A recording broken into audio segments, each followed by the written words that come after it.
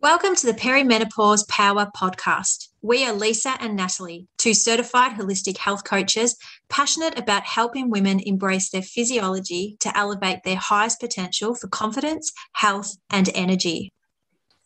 Perimenopause will be unique to you, and each episode gives you the power in knowing that you can define your own journey. Let's get into today's episode. Well, hello, listeners, and welcome to another wonderful episode of Perimenopause Power. Hello, Lisa. Hello, Nat. How are we going? We are good. Excellent. And it's just you and I in podcast episode land today. Yep. Talking about a very important topic and one that we probably don't really talk about so much unless you're Brene Brown. There's a little bit of a hint around vulnerability. Yeah, I don't think anyone likes to talk about their vulnerableness. That's a big word, isn't it? It is. And I think I think fantastic that Brene Brown has brought to light what vulnerability can be and the benefits of being vulnerable can be as well. And menopause as a life phase and as a topic really does encourage women to be vulnerable at some point or other, either with themselves, with their family or their friends, or even in their workplace, as we talk a lot about. So we want to talk about vulnerability and what that might look like for you and also for us as well, and how you might be able to use your vulnerability to have these conversations and really be open about who you are and what you're experiencing. My mind's ticking over. I think the vulnerability at this phase of life really does start with yourself, and it can really, and it impacts your confidence, doesn't it? Like, if you've been a fairly confident person, or even if you haven't, but if you've been on a trajectory where you know what you do day in, day out, and then some of these symptoms start to raise their head, and it just brings around that vulnerability about how you do life, and then how that gets seen by other people around you as well. So yeah, it's a really interesting one. And we know as well that there's a lot of shame, there's a lot of fear, a lot of silence around this phase of life, and the impact and also the flow on that the symptoms have, as you said, around confidence, around our ability to function and thrive and continue to do all the things that we want to do. And I might be generalizing here, but, for women who are going through it, a lot of them are hiding what they're experiencing. And we're not talking about it. We're not really openly sharing what it is that we're experiencing, what the flow-on effect of those symptoms are. And such a fear about it, isn't it? There is. Because you haven't experienced them before. So fear also comes into it. It's like, what the hell's going on here? This hasn't happened. If you look at your normal cycle, month in, month out, if you've been, a regular cycle person, well, that can really, put fear into you. Gosh, is there something wrong? Not realizing that the symptom could be, part of that entry into perimenopause. It can really look like so many things in so many different ways. Definitely. And I think, as you touched on, we have to, in the first instance, be vulnerable with ourselves and be vulnerable to admit that this is what I'm going through. I mean, think about, even when you just get the common cold or the flu, and as women, and you and I often talk a lot about, we just can't afford to be sick. No. So we don't have time for it. No, we don't have time for it. And when we do, which we don't get sick that often, but when we do, it's an absolute pain in the ass. And we try and push it and say, no, I can't be getting sick. I do all the things to make me well. I couldn't possibly be sick. But then there is that level of vulnerability where you have to connect and say, okay, this is what it is.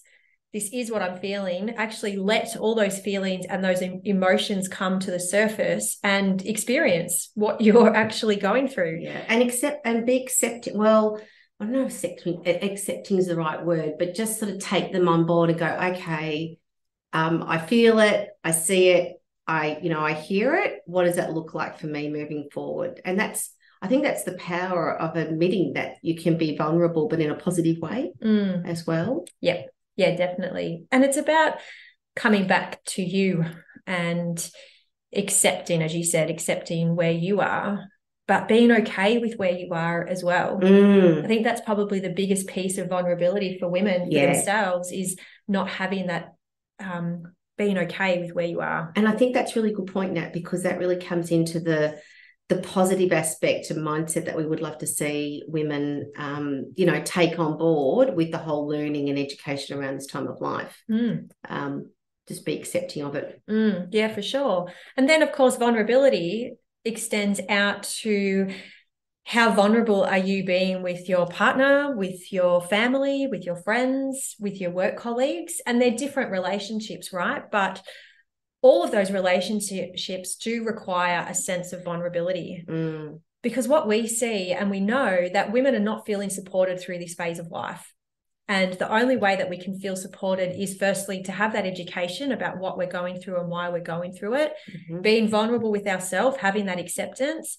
Then can we then reach out to those people that we work with or live with to be vulnerable and open about what it is that they're feeling and that they're experiencing.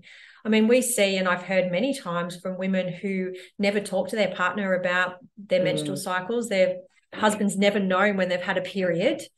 It's ridiculous. There's never been conversation about what they're feeling around their menstrual cycles, like PMS, for example. And then you think to come into this phase and to feel completely isolated and not having the comfort or the safety or the vulnerability to actually open up and say, this is what I'm feeling. It's interesting, though, because it's part of that whole, I just mentioned the word that's ridiculous, but it's not ridiculous. I don't mean it's ridiculous. It's ridiculous that we've got so much history that precedes the way that we think and act around, having a normal menstruation cycle or whatever symptoms that we have. And it's really sad that we can't be more open in relation to explaining how we feel or what we're going through with our partner or family members or friends or workplace for that matter. It's it's very frustrating. It is. And when you said ridiculous, and let's put it in inverted commas, it is that we are at this point in 2022 and we still don't have that level of comfort. And of course it comes from societal expectations, generations of information and misconceptions about female body and our cycles and everything, and that is where it's ridiculous, right? And it goes more to, but yet we're having the conversations with, and we bang on about this obviously with our other podcasts and the work we do, but we're having those difficult conversations with so many other subjects that have been shrouded in secrecy and whatever you want to call it in the past. We're now having them, so it just really shows that we need to be opening up and embracing that vulnerability to be able to move forward. Yeah, for sure. And I guess in talking about vulnerability, what we want to get you thinking about is what impact is not being vulnerable about your experience doing to you, doing for you, for your relationships, doing for your health, your livelihood, your work. Because when we're not being open and true about what we're feeling or experiencing, we are actually hiding things about ourselves and we're suppressing that information. We're suppressing that openness about us. And of course, that does bring a guard up. It does build a wall. It does stop us actually really deeply connecting with people on a different level, which can be impactful. And is it impactful? Hugely impactful.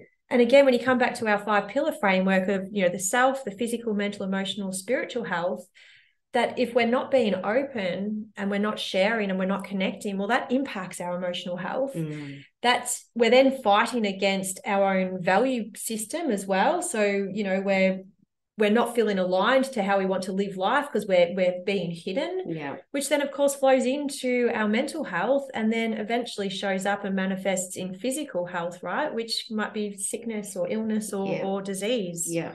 The other thing too, as well, which got me thinking, and I flashed back to earlier in the week, that when we're open and vulnerable, we actually have the opportunity to then set our expectations so that we're not disappointed as well. So I'll give you a very trivial example. So I was busy cooking dinner Monday night, and my husband, he's a plumber, so he does a physical job. So by the end of the night, he's buggered. And we've spoken about how men, their energy levels drop. But there he is on the couch watching TV, flicking on his phone. And he did ask, does he need any help? Do I need any help? And I said, no. But then I could see that I was getting frustrated because I wanted to be sitting on that couch too. I have this feeling all the time. As much as I'm, happy, love cooking dinner and filling my families' bellies. You were thinking, oh, it'd be lovely to sit down. Exactly, yeah. It's a normal thought. That's right. Yeah. But then it got me thinking, you know what? I wasn't being open about how I was feeling. I wasn't open about my expectations of what I expected of him at that moment. And so then, of course, I was naturally very disappointed. And look, you know, I let that feeling go up once we sat down, but I could see that, yeah, I was getting disappointed, but it came back to me not being open around how I was feeling and not setting those expectations that, yes, I want you to get up your ass and help me. And you know, that's such a good example, because as women, we tend to do that, whether we're in perimenopause or menopause or, you know, the phases before it, we tend to do a lot of that. You know, we take on all that. Oh, you won't say no to things. You take on everything that you know, that you think that you need to be doing, and we don't share the load.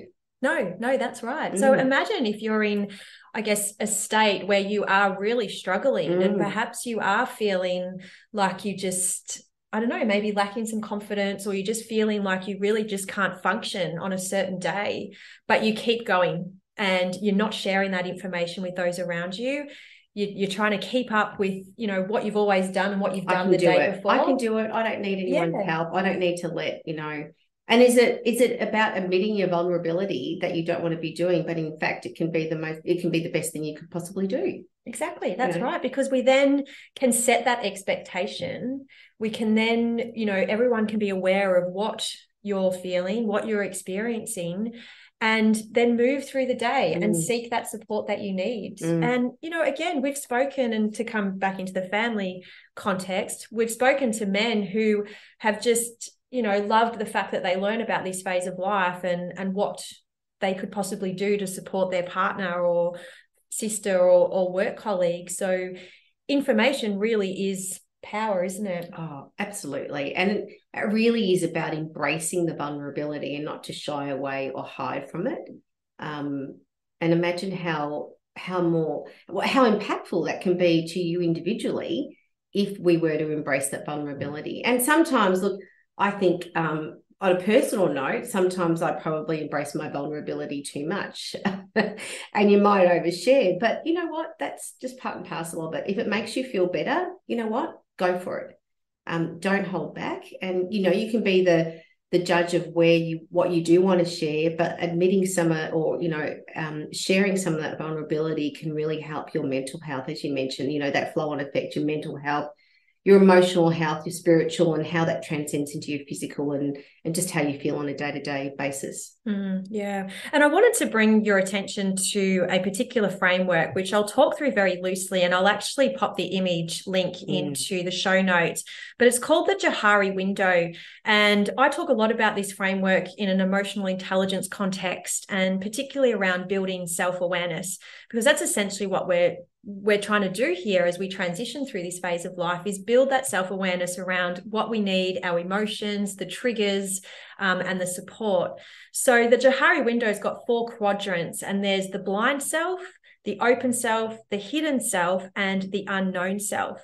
So the blind self is information about you that you don't know, but others do know. So perhaps there's been a conversation go on about you and you're not privy to it, right? So that's the blind self to you. The open self is information about you that both you and others know. So for example, again, people know your name, they know perhaps your birth date, they know your family. So we're very open about that information.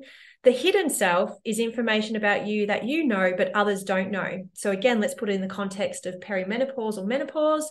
You know that you are going through perimenopause, but those around you do not know. And that's the hidden self. And then there's the unknown self, which is information about you that neither you nor others know. And generally we could relate that to things in the future, right? We don't know what's going to happen in the future, and there's information out there, and we can't change that at this present time. What we want to do, and what I love about this framework, is that it highlights that where am I hiding information about myself?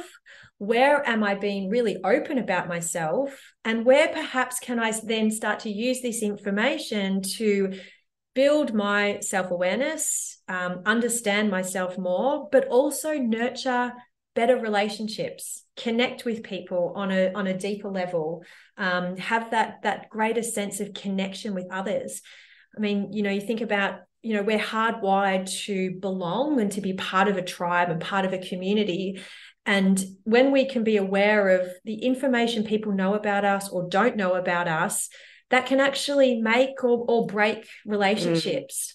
So, as I said, with this Johari window, it affords the opportunity to see, okay, where could I perhaps share a little bit more, knowing that it's going to create a deeper relationship with this person, that it's then going to help support my ongoing health as well, and the support that I need. It's a bit like our pillars in a way, in the sense that you don't have to be doing all of them at once. So the beauty of this is that you can look at it and go, well, where can I focus my attention to, or what can be a focus to me, at the moment, of given how I'm feeling, or in relation to that vulnerability that I'm experiencing. Yeah. And what we want to do with that quadrant is really open up that open self quadrant. That's the whole point of it, right? Is seeing, where am I hiding myself?